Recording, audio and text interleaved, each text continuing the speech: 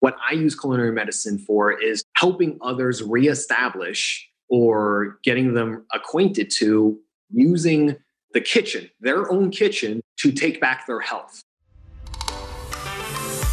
From Spa Dameron Tenney, it's the Prosperous Doc Podcast. Real stories, real inspiration, real growth. A show for doctors who are ready to improve their overall wellness in every aspect of life. Now here's your host, Shane Tenney.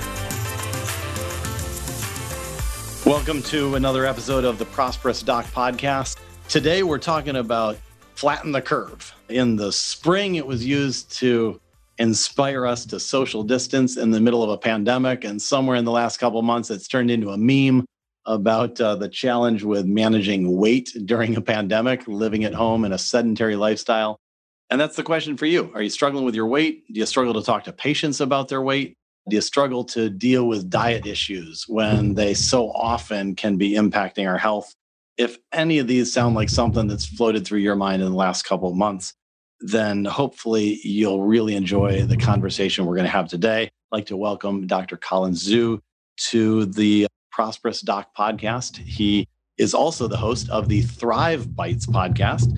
He's a traveling physician who focuses on a number of things, not the least of which is culinary medicine, lifestyle medicine, and Thrive medicine. We're going to unpack the whole thing today. Colin, thanks for being with us.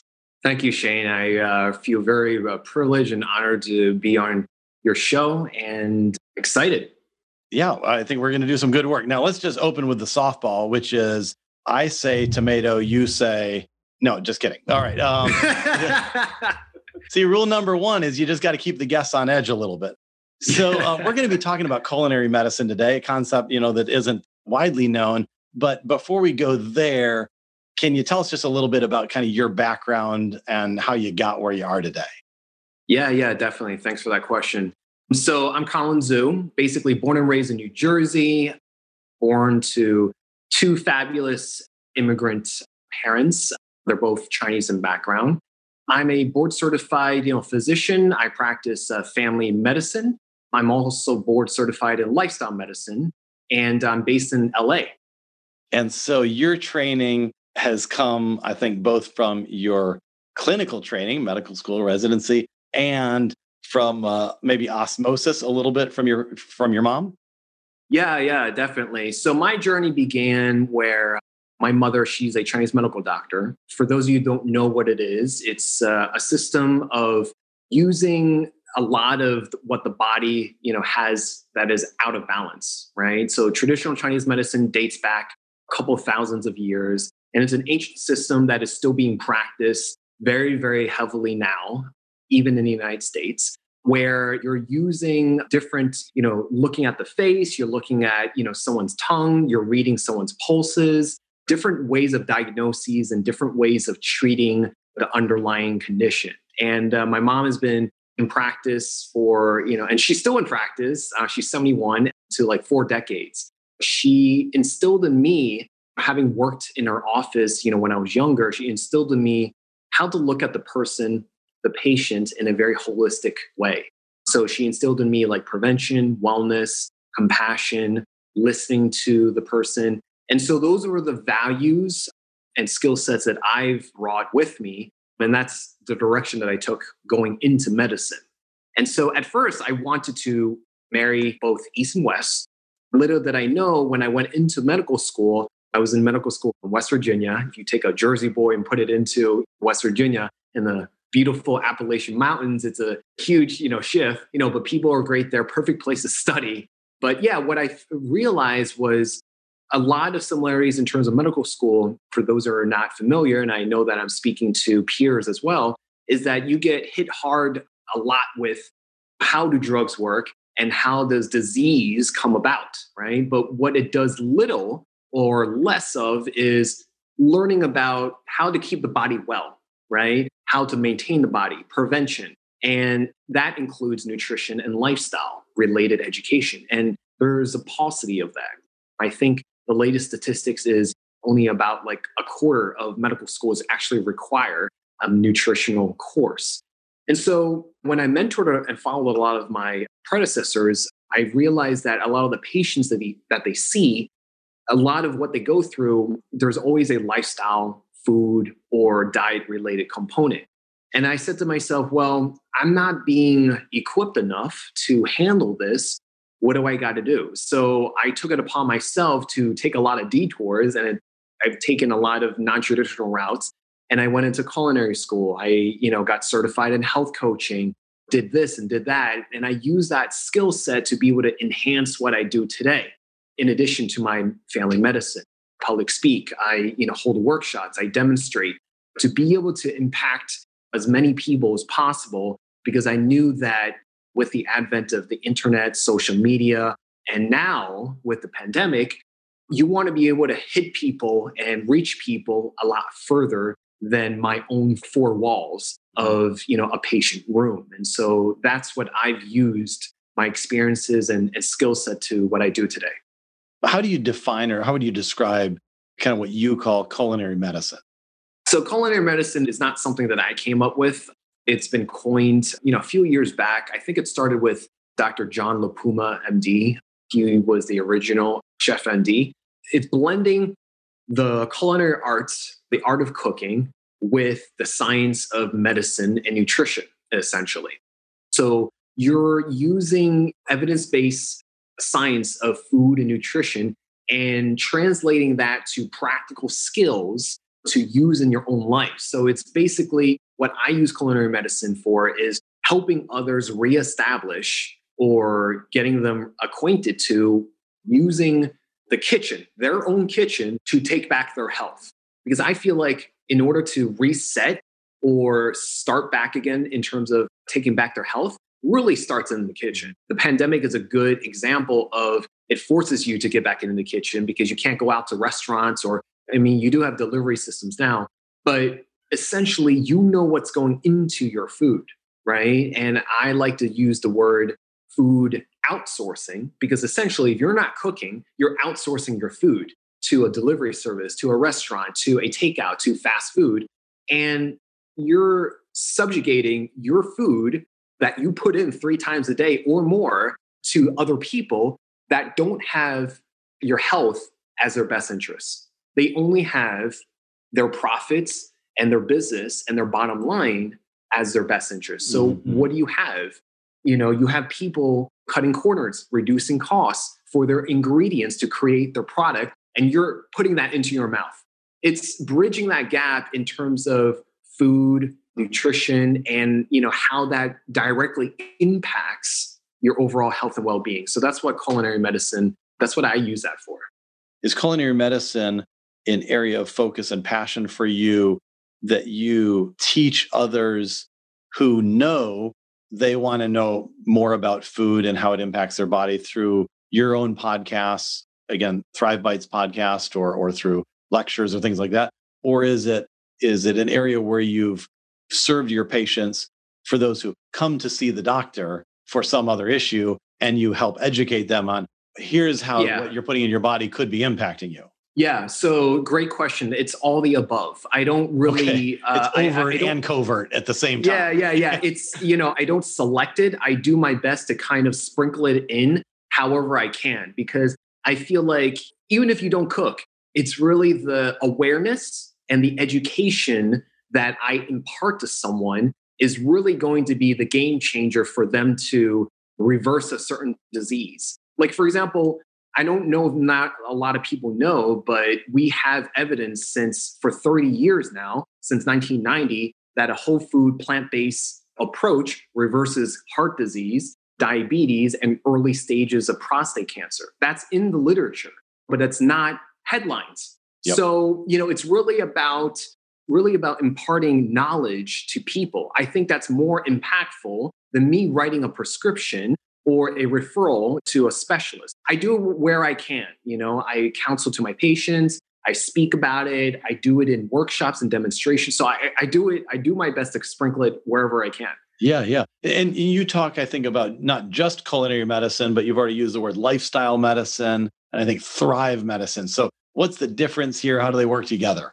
Yeah, so culinary, lifestyle, and Thrive are 3 components that I teach and impart. So I created an online platform called The Chef Doc. which in January of 2021 would be 4 years since its inception. It's basically an online resource focusing on those three things. So we talked about culinary medicine. Lifestyle medicine is using evidence-based lifestyle-related approaches to prevent, treat, and reverse chronic lifestyle-related diseases. So it focuses on 6 pillars, diet and lifestyle, physical fitness, relationships, community, avoiding risky substances, and sleep. Okay, so it's using the science behind all those 6 pillars to be able to impart to someone to better their health. And Thrive Medicine is something that I came up with based off of my personal journeys and professional journeys. I've been blessed and humbly grateful for the life that I've lived. I've been able to touch every continent on this planet. I've been able to, I'm a triathlete. I have a great circle of family and friends. So I consider myself, I thrive in my own life. And so I want to be able to impart that to others. In Thrive Medicine, it's a concept, it's also a book where I list out different call to actions, action steps to do this for, your own life, to be able to apply this for your own life, to be able to take your life from this level to another level. Because I think as a society, we've been conditioned to, when you're born, to go to school, right? And you get a certain degree, get a job, get married, have some babies, and then retire and then perish. And I felt like that standard formula, I didn't really, for some people, it works. But for me, I felt like there needed to be a lot more flavor to that. There needed to be more spice to that. There needed to be more vitality from that specific pathway. And so I live my life very non-traditionally, and both personally and professionally. And so I wanted to use my story to illustrate how someone else can do something different with their lives. When you talk with patients who are coming in because there's something that feels wrong to them, what's the biggest struggle that I guess you hear from them when you share the lessons you've learned and try to educate them about the importance of what they're putting in their body and how they're spending their time and those sorts of things? Is it appreciative? Or I guess I'm wondering, is it, look, doc, this is a big, long answer. I was hoping there was a script at the end of this. So as a family doc, for those of you who don't know, we see everyone from delivering newborn baby to all the way to advancing age and everyone in between. And so I get a variety of stuff. But what I love to do, and I feel that I'm good at, is connecting the dots for people. And usually when someone comes to me for a certain complaint or problem, there's usually a deeper underlying source to their concern, pain, or struggle that's not really connected with why they come in. And I do my best. Give me an example. So for example, let's just say you have a teenager that comes in and they say that they can't concentrate in school, but they have a hard time focusing, right? And so, you could chalk it up to anxiety, depression, ADHD, something like that. But when you go deeper, you realize that their household is chaotic. Their parents, they have a very abusive relationship.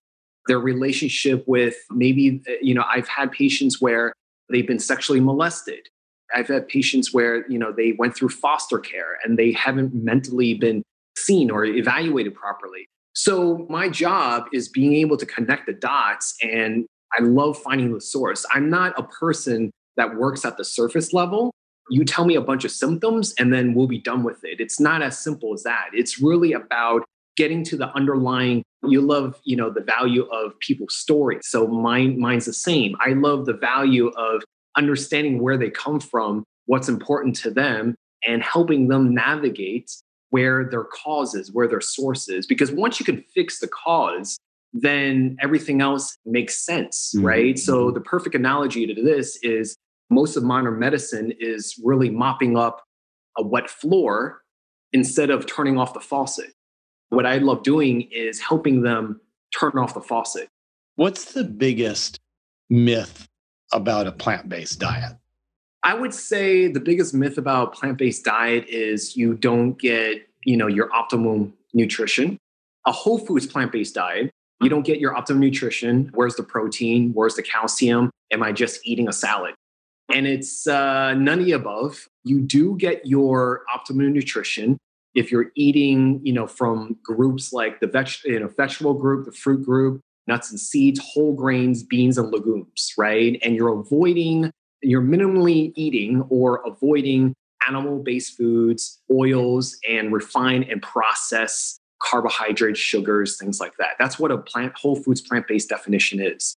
And the only thing you would have to supplement if you were on that is vitamin B12, because it's made by microorganisms that we've basically killed off in modern agriculture. Whether you're a meat eater or a plant eater, vitamin B12 and vitamin D, because we're also a society of indoor creatures. So we don't get as much sun exposure. I live in LA and I still have a lot of vitamin D deficiencies in my patients. So I tell them to supplement. So you get all your nutrition. It's a myth that you don't get enough protein through plants. It's a myth that you don't get enough calcium. It's not as boring as a salad. There's a whole variety of what you can do. Who's really good at vegetarian, vegan, or plant-based fare is the Mexicans, the Indians, Southeast Asians, the Filipinos, the Vietnamese, the Chinese, the Thai. We're really good at the food preparation. Most people, they just care about flavor and what it looks like. You can create a lot of good food that's good for you and still look and taste great. Tell me the story of a patient that you came across that you've, just seen a transformation or has been helped by just the education that you provide to them. I've had a patient when I was in training. He was a chronic patient of my professor, very, very nice guy. He was probably in his 60s and he was overweight. I started learning about lifestyle medicine when I was a resident, actually, back in 2013. I started applying the skills and education to that patient because as a trainee, as a doctor in training or a resident, you see the same patients as your professors. And so they just kind of advise you and tweak and, certain things. And so I was seeing that same patient. So let's just call him Mr. Smith. So Mr. Smith, he's been a patient of my professor for many, many years. And he's a diabetic and he's overweight. So I was giving him lifestyle related education. And I just tell him, you know what, Mr. Smith, I know you're having a hard time with your diabetes. I want you to not only fix up, what you put in your mouth, but I just want you to move. He had a hard time with fitness and physical activity. So I told him, I need you to do something that you will be able to enjoy, because if you're not going to enjoy it, you're not going to continue it. I just want you to start walking. Find a sidewalk, find a trail, find, a beach, whatever. Just find something that's cost effective and that you're going to do. So he started walking, and I kid you not, he took that and went beyond with that. And his diabetes number score, his A1C dropped over the span of maybe 3 months or 6 months, his diabetes score dropped 3 points. And he was doing a couple thousands of steps a day. Now he does it on his own. I didn't even tell him to do this, but he started walking 5 miles a day. And this is before COVID, right? And so he shed a lot of weight. He dropped a lot of pant size. And this is in conjunction with his diabetic meds, his other specialists, and his diet. It's part of a comprehensive wellness plan for him. I needed to start cutting down medication for him. And that's the beauty of lifestyle medicine, is that you start to de-prescribe medication for people, or else the side effects actually outweigh the benefits at that point. That's tremendous. That's a great example of just the value of thinking and looking holistically and connecting with your patients kind of where they are mentally and emotionally with their care. When we come back from this quick break, I want to talk with you a little bit about just overall wellness and the pandemic and the COVID stress that is affecting everyone in medicine these days. So we'll be right back after this break.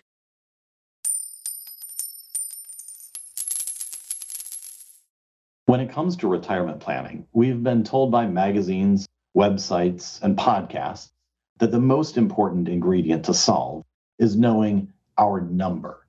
That is, the total amount of savings and investments that will be required to maintain your standard of living once you stop working full-time. In reality, though, there are actually 3 important I's when it comes to retirement planning. The first is certainly knowing how to replace your income once you retire. But the other two I's are just as important. Where will you find your identity, and where will you find your influence? These are the two aspects that make a working career so fulfilling: identity and influence. The intellectual stimulation, the relational connections, the sense of being needed and making a difference every day. The opportunity to talk about projects and progress when you're with friends or neighbors or at a party. Identity and influence are the things that make life fulfilling. So, as you plan for retirement, make sure to identify ways to replace all of the components that have been meaningful in your work: income, identity, and influence. These ingredients together will help ensure that you have the prosperous retirement that you've longed for. This financial wellness tip is brought to you by the great financial advisors at Spa Dameron Tenney, helping doctors and dentists for over 60 years make smart financial decisions. You can learn more at sdtplanning.com. To learn more about retirement planning, you can access the free Retirement Readiness Quiz brought to you by Spa Dameron Tenney. The link is in the show notes below.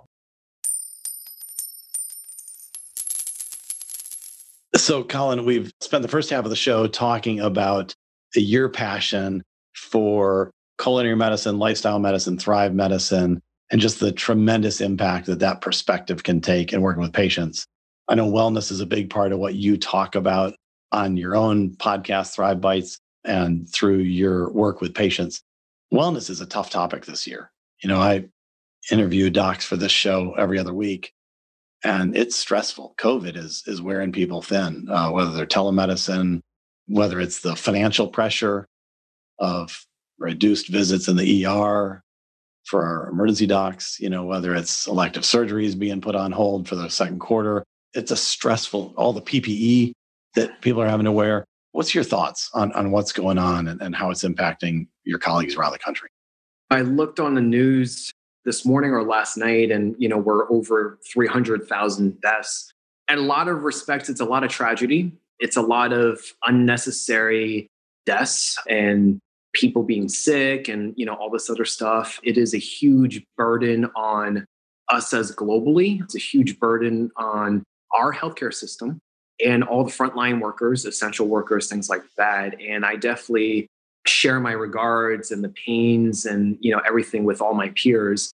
I'm hoping with the vaccines and with the new administration that we have better leadership, better mandates, and just a new way of perspectives of how to handle this. But on the other side, I'm also a person that looks at the silver lining, is that I think it uncovered a lot of gaps in healthcare that wasn't that obvious that we need to address. It opened up a lot of health disparities, especially of the Black and Brown communities. In terms of people, in terms of business owners, to me, it will test how resilient we need to be and how much or how little we need to pivot in our own lives. And I think it also gives us pause to, what are we doing in our lives? Who am I at the end of the day? How am I moving forward? And how am I going to contribute to society? Because what we say and what we do, as you could see, not only in the news, and it impacts and influences others. And you wearing a mask or you not wearing a mask influences others. So every action that we take, every word, I've studied a lot from a lot of thought leaders, is that even the word has a lot of power to it.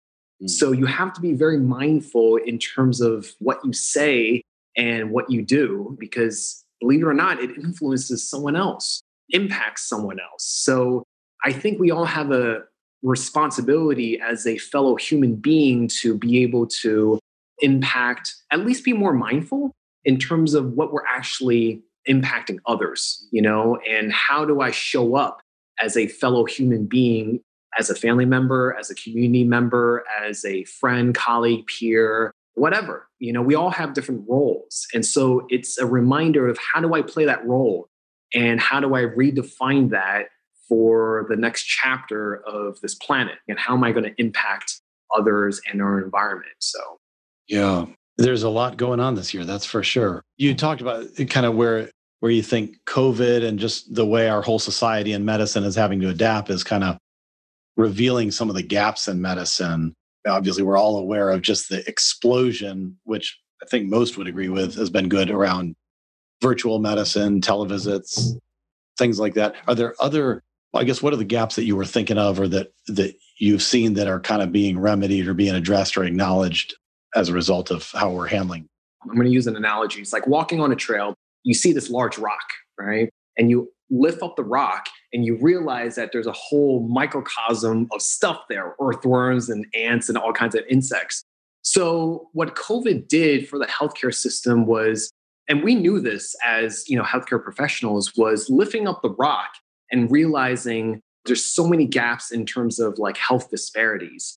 Health disparities meaning like, how the Black and brown communities are disproportionately getting sicker and dying in proportion to everything because of it. And what I mean by that is, because everything is grounded from systemic racism. And if you look at so many different things like the housing and urban HUD laws, the housing discriminatory laws, different pockets of the world. If you look at the map, there's a certain housing map, and you see that white communities are concentrated in certain areas versus Black and brown communities are concentrated in certain areas. And if you look at where they are in relation to how they get access to things, like a supermarket or access to healthcare, things like that, you'd be surprised like that kind of access is completely different when you're comparing the white and Black and brown communities.